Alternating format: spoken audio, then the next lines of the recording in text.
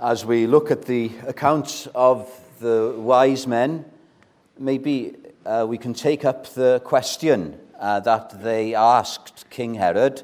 Verse 2, if you've got a Bible, of Matthew chapter 2. Where is he who has been born King of the Jews? Where can I find Jesus Christ? As we begin a new year, that's the most important thing for any of us, is that we set out on a journey, not a physical pilgrimage like some people do.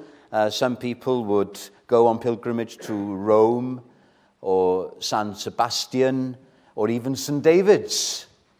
That's not the kind of journey we're thinking of, but a spiritual journey where we come.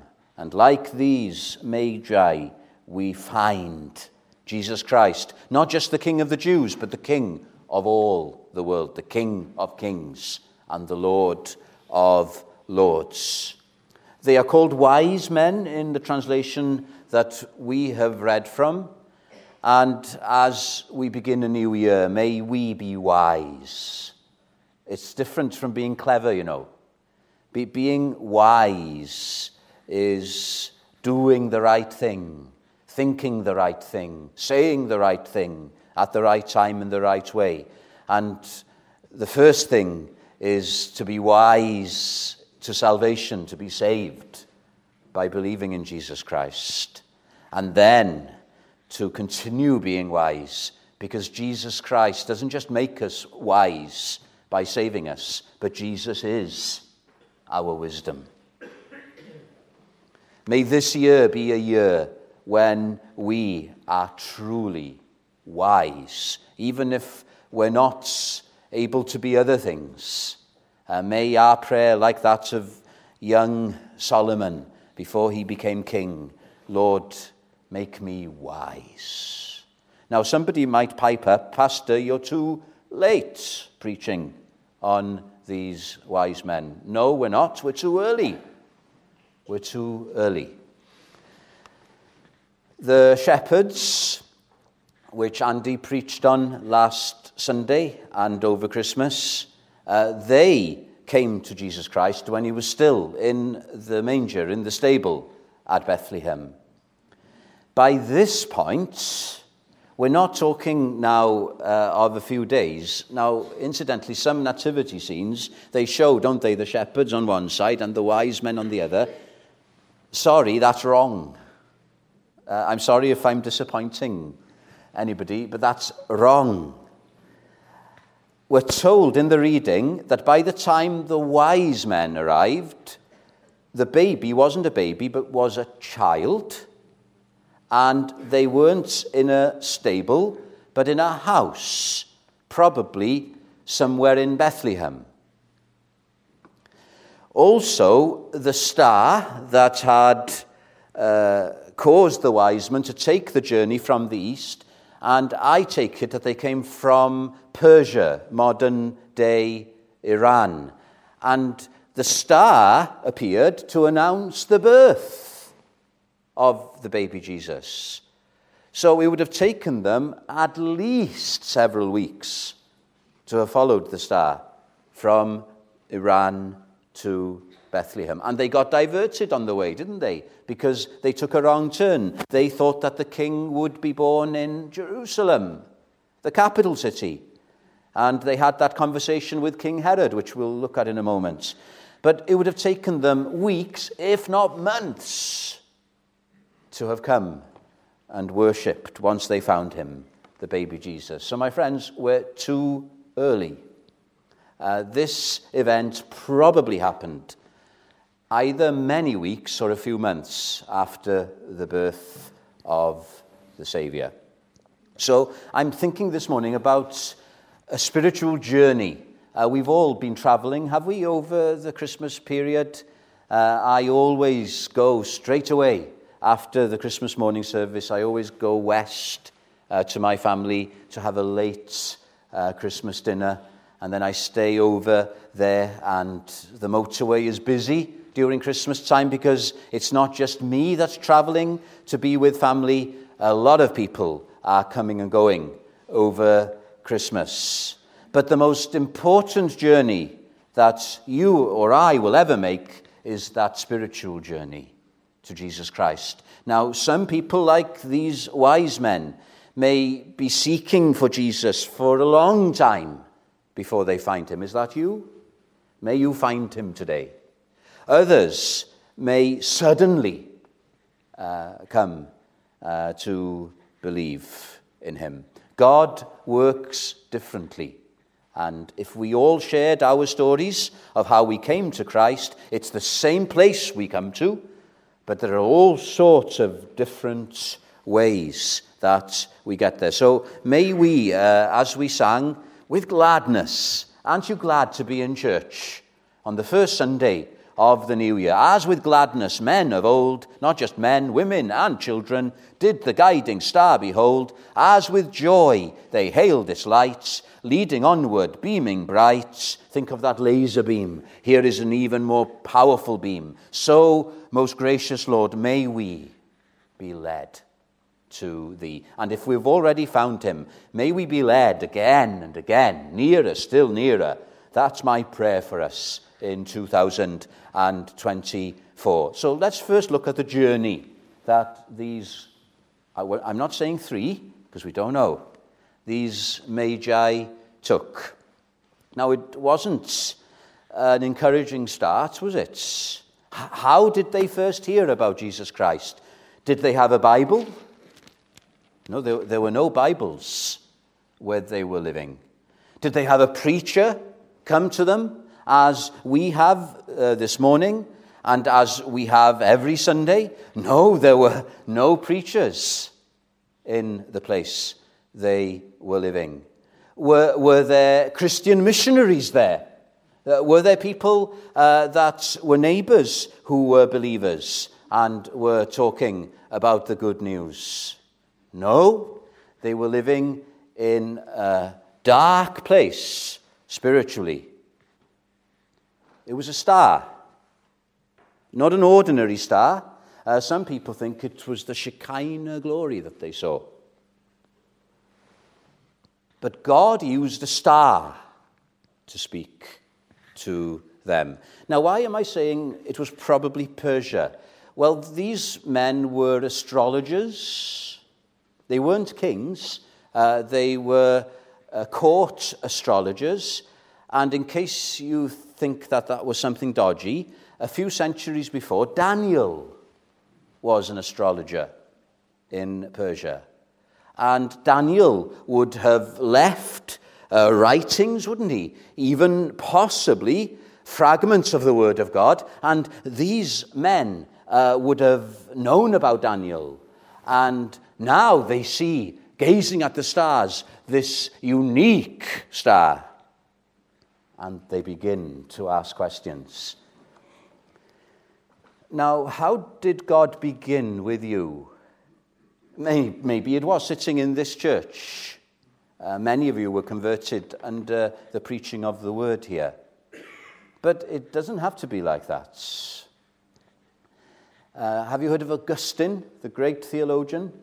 In the first few centuries, Augustine of Hippo. He was first converted when he was sitting in a garden in Milan, and he heard on the streets outside children singing. They were singing a children's song, and it was in Latin, so I don't know enough Latin to be able to quote the whole song, but the phrase in the song, tele loge, something like that. Take and read, take and read. So he could hear children singing, and he could hear them singing, take and read. And that was like the star to Augustine, like the laser beam shining into his heart. And in the garden there happened to be a Bible. There happened to be a Bible. And he opened it, and he read the verses, I think in Romans, put on the Lord Jesus Christ. Maybe you've been converted in a children's song. I've heard of people who haven't been converted in the sermon, but they've been converted in the children's talk. So it's an inauspicious start. But God is working. God is working. And look at who they are. They're not Jews. They're Gentiles.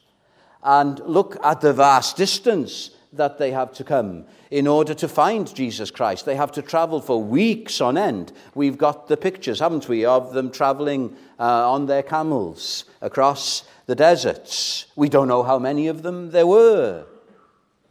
But it was a long and lonesome and winding road.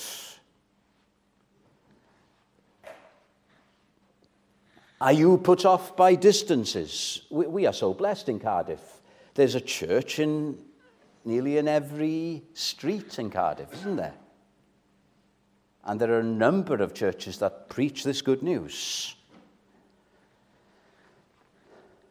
When we go to Andhra Pradesh in India, we have a Bible school in Narsipatnam, and some pastors have to walk to get there from Orissa, the next state up. And they have to walk and catch buses, and it might take them a few days to get to a place where they hear the word of God. What is coming to Heath in comparison to that? I don't know who comes farthest here, but 20 minutes, that's nothing, is it? And we complain about the difficulties of getting to church. I know there are roadworks this morning compounding things. But think of these men. They were so wanting to find Jesus Christ that no distance would put them off. No difficulty. And then it's not just that. They take the wrong turn, don't they? They think that the king would be born in Jerusalem. And they go to King Herod. That's the worst place they could have gone to, because he is an enemy. But if God is in something, even if we go wrong, eventually we come back. Think of Pilgrim's Progress, that masterpiece of Bunyan's, where Christian has the laser beam of the Holy Spirit convicting him in the city of destruction that he needs to be saved. And then he meets Evangelist, and Evangelist points him to the wicket gate. Remember that? And Christian starts off well, but then he goes aside, doesn't he? He gets bogged down in the slough of despond, and he is distracted, but eventually he's sent back on the right track because God is in it. Listen, my friend, if you seek God with all your hearts, you will find him. No matter how far you may be from him, no matter how inauspicious the events are, you will find him.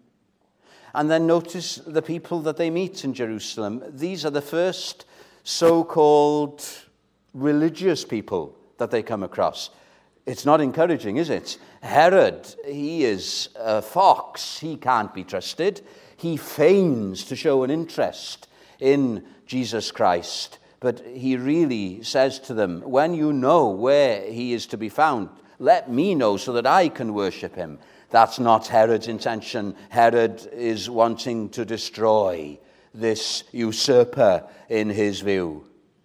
And then what I want to mention to you this morning is when Herod hears these wise men say that the star in the east has proclaimed the birth of a newborn king, what does Herod do? When King Herod heard it, he called all the chief priests and scribes of the people together, and he inquired of them where the Christ was to be born. Who are these? These are the religious leaders of the day. And they know their Old Testament. They didn't have the whole Bible. And they give Herod and the wise men the correct answer, don't they?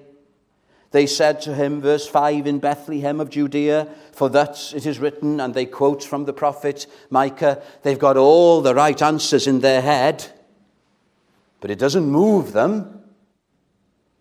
And it's a bit like that sometimes when you're seeking Jesus Christ. You really want to find him. You really want to be saved. And then you come across maybe religious people. You come across maybe people like these who are ministers of the gospel. And instead of guiding you on the right path, they are indifferent. And they may know all the right answers in their head, but not in their heart. You know, Jerusalem is only a few miles away from Bethlehem. If these religious leaders really believed in their hearts that the babe that was in the stable or the house by now in Bethlehem was the fulfillment of the prophecy of Micah, they would have left, wouldn't they, and gone themselves, but they don't. I fear for some in this church because you have head knowledge, but that's no good unless it causes you to do something with Jesus Christ. As some of you may know your Bibles better than me, but does your knowledge of the Word of God bring you on your knees to believe and worship in Jesus Christ? In Copenhagen, apparently, there's a cathedral, a Lutheran cathedral, and if you go in, there's a statue of Jesus Christ. Where do they have the statues? They have the statues in the front, don't they? We don't have statues here, right? We're not into that. But the purpose of me telling you this is this statue, if you want to see the face of Christ, you've got to kneel. The face is bowed down a bit. So you've got to get on your knees if you want to see his face. Why have we come here this morning? Is it just to see friends? That's good, but that's not the real reason, is it? Is it just because this is something we're used to? It's something traditional that keeps us sane in a world that is changing so fast that we can't keep up with it? I'm all for traditions, but that's not the reason why we should be here. We are here because we want Jesus Christ. Give me but Jesus, says one hymn, my Lord crucified. And so we sing these wonderful hymns. We pray together. We hear the word of God read, and as I'm doing now, preached, because we want to find Jesus Christ for the first time, maybe. And once we found him, we want to come again and again. Do you know what Bethlehem means? One of the first things I learnt in Bible college in Hebrew was the meaning of the word Bethlehem. It's got two words attached to it, Bait and Lechem. Bait is house, and Lechem is bread. House of bread. How wonderful that the Christ child should be born in the house of bread. How amazing that he who is the bread of life, he who is the substance of all the manna from heaven that God provided his people with in the Old Testament, that he should be born in the house of bread. Is this why we have come to church? We have come in order to feed. Nay, we have come in order to feast upon Jesus Christ. Christians in parts of the world where they lack our privileges in so many other things put us to shame, not just in terms of getting to church. No obstacle will stop them from coming to worship the Lord. But when they are in church, they want to feast. They want to feast. I've been told off in some churches in Moldova and India for stopping too soon. And it's not that long ago when in Wales, when God was at work, they would have several sermons a day. It wasn't because these people were religious nuts. They just wanted to to feed on Jesus Christ. As is sang in the rugby stadium, bread of heaven, feed me now and evermore. Is that your desire in coming to church? It doesn't matter how the food is presented, surely, as long as it's good, spiritual, nourishing food. Let me read some words of J.C. Ryle. How often the very people who live nearest to the means of grace, not just physically now, but thinking spiritually, the people who live nearest to the means of grace are those who neglect them most. There is only too much truth in the old proverb, the nearer the church, the further from God. Familiarity with sacred things has an awful tendency to make us despise them. May we not be like the religious people in Jerusalem. With all their Bible knowledge, it didn't move them 1 inch towards the Lord Jesus Christ. May we be like the wise men with very little privileges, but what we've got, we use. You know, you may not know much about Bible doctrines. You may not know that much of the Bible. You may find some of these hymns a bit old-fashioned. You may not know about some of the books I've been referring to. It doesn't matter. It doesn't matter. If you want Jesus Christ, with what little knowledge you have, I say keep on seeking, keep on. So that's the first thing I want us to look at, the spiritual journey. What did we sing in that third hymn? Vainly we offer each ample oblation. I don't know the meaning of some of these words myself. Vainly with gifts would his favour secure. Riches by far is the heart's adoration. Dearer to God, the prayers of the poor. God says to you and to me, son, daughter, give me your hearts. Give me your hearts. The hearts of the matter. The hearts. But there's another journey I want to mention, an even more important journey than the journey of these wise men and the spiritual journey that we have to find Jesus Christ. And it's not the journey of Mary and Joseph to Bethlehem.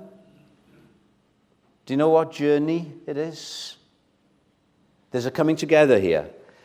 The Lord is working on both ends. The wise men, whoever they are, however many of them there were, at great distance to Bethlehem, are moved of God by a star. Just as Augustine was moved by a children's song, and it wasn't a Christian children's song, to start the journey. And they come. God is in it. They come. They will come and find him. And then there's another journey, and they meet together in Bethlehem. And you know what journey that is? The journey that God the Son took when he left somewhere even farther away than Persia. Where did Jesus Christ come from? He didn't come from Bethlehem. The baby Jesus was born in Bethlehem. The human, as it were, of Jesus Christ was born in Bethlehem. But God the Son came from heaven. From heaven you came, helpless babe. And what did he do in heaven? In the beginning was the Word, and the Word was with God, and the Word was God. He was from eternity with his Father and the Holy Spirit, and they were in bliss. I know we have to refer to it metaphorically as the palace, the courts of heaven, but we have to do that so our little minds can get around it. So if you think of these magi high up in the society in Persia, the royal astrologers, how much higher was the Son of God in the courts of heaven? And he left that.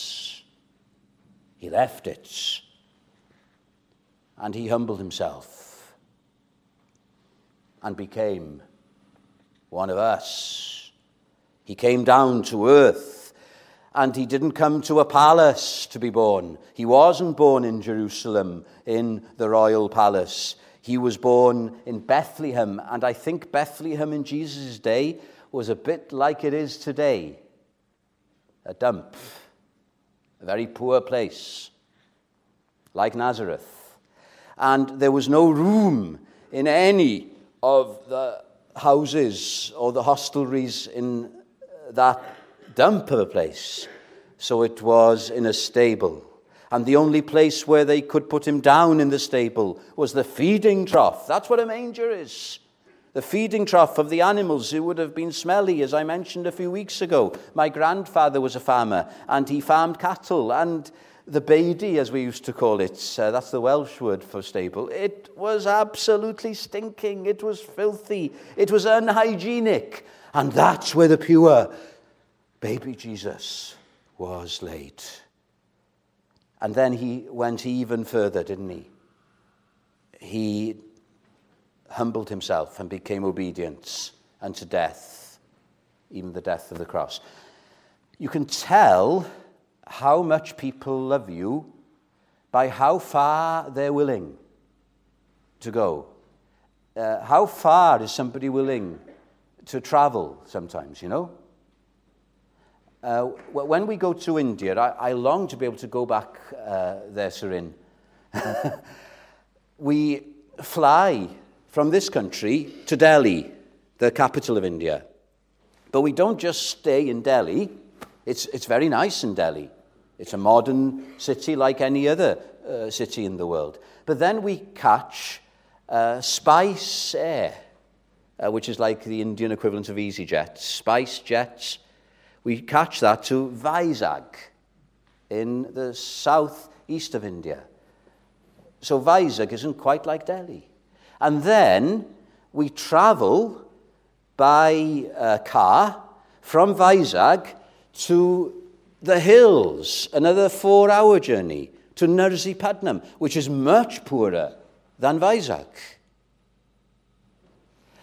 I'm trying to illustrate how far we go to take the gospel to the people there. And then we don't just stay in Narsipatnam, and the lodge where we stay in Narsipatnam, it's probably the best place there is there. But it's not even like a travel lodge in this country. And then from Narsipatnam, if we want to go into the hills then, it's another 3-4 hour journey. And you begin to get to the tribal people then, right? And we want to take the gospel to them.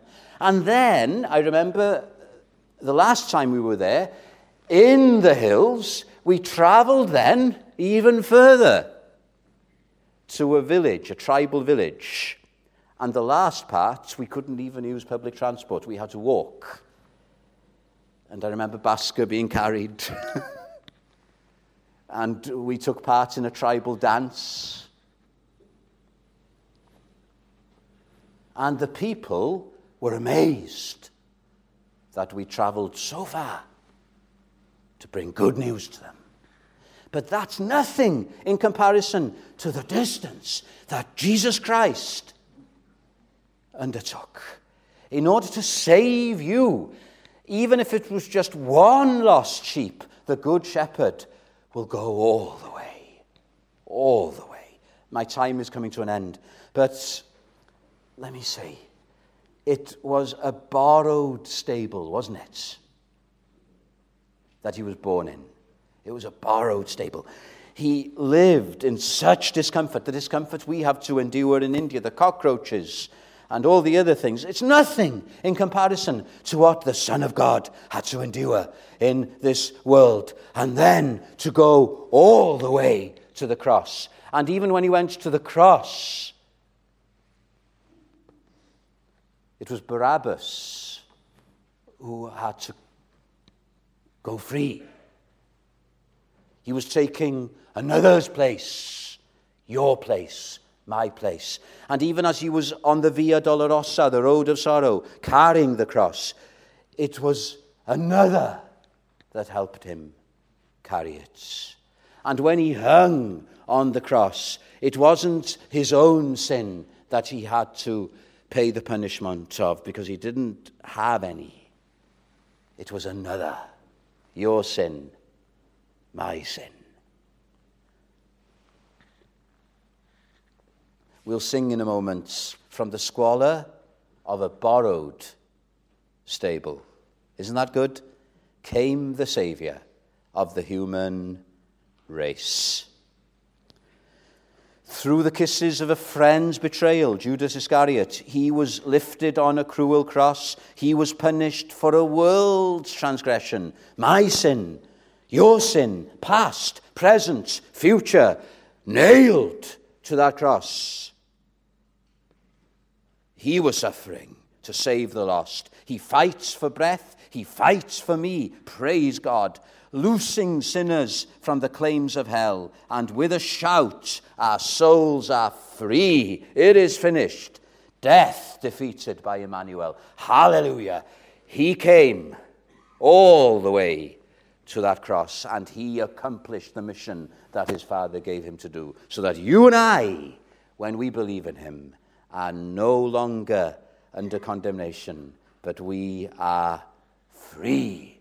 Not to do what we want, but like these wise men, to bow the knee and to serve him. It's not a cheap salvation. It's costly. We come freely. We come as we are. But we give him our hearts, don't we? There's something in the gifts that the wise men offer. I don't know if you see this, the gold. You know what the gold stands for? The gold stands for royalty. They are acknowledging Jesus as their king. It's no longer the king of Persia that they are serving. They are serving him as citizens. It is now King Jesus. Are you serving King Jesus? If you want him as Savior, you've got to have him as Lord as well. Your obedience doesn't save you, but it proves that you are truly saved. What does the frankincense, not Frankenstein, frankincense, what does that refer to? It's incense. Beautiful smell, incense. It refers to deity, to his Godhead, all the incense in the temple. And the myrrh, you know what the myrrh stands for. Myrrh would have been used to embalm dead bodies. It's looking to Jesus as our Saviour, the one who dies for us. There's a hymn I love. We haven't got it in our supplement, but it says this: upon a life I did not live, I could never live it. I'm never going to be good enough. On a death I did not die. Another's life, another's death, I stake my whole eternity. Are you doing that?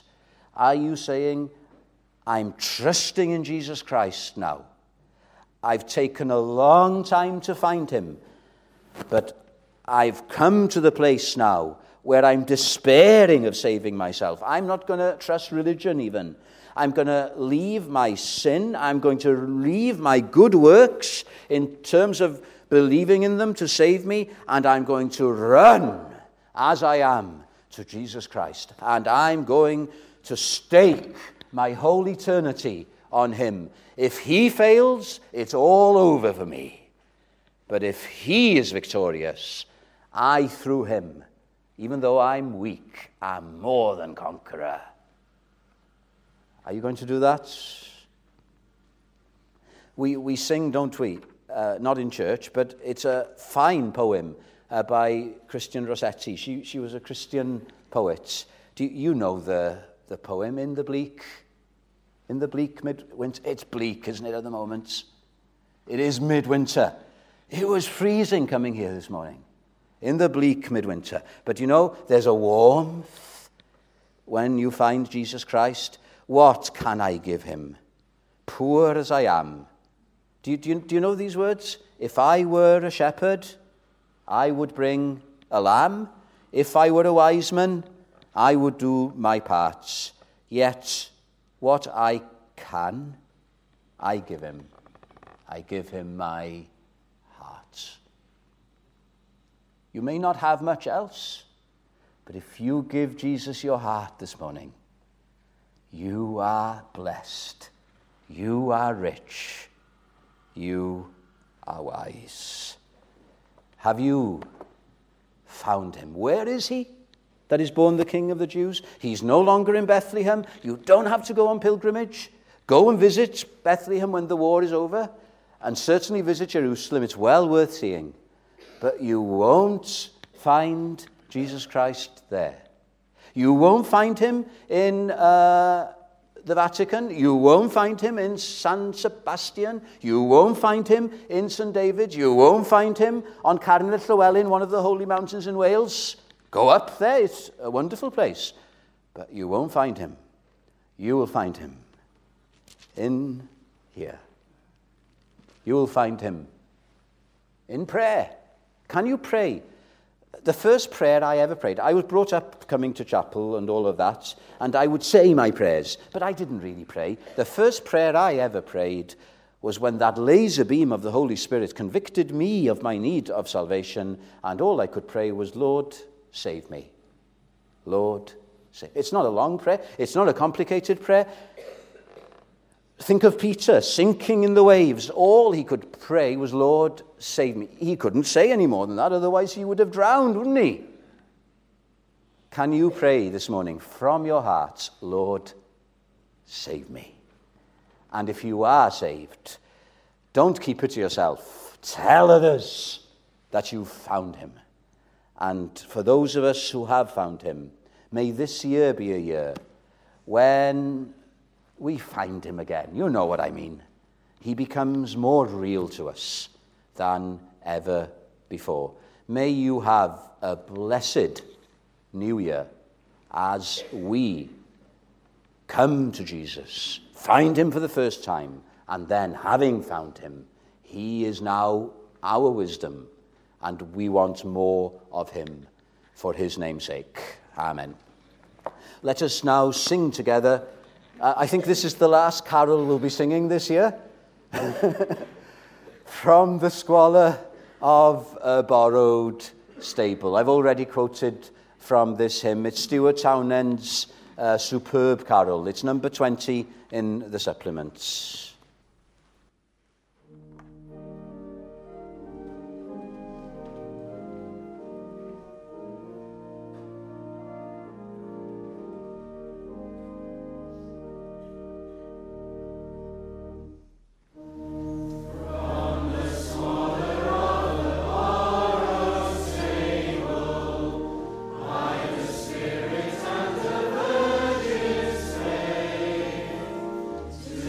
Yeah.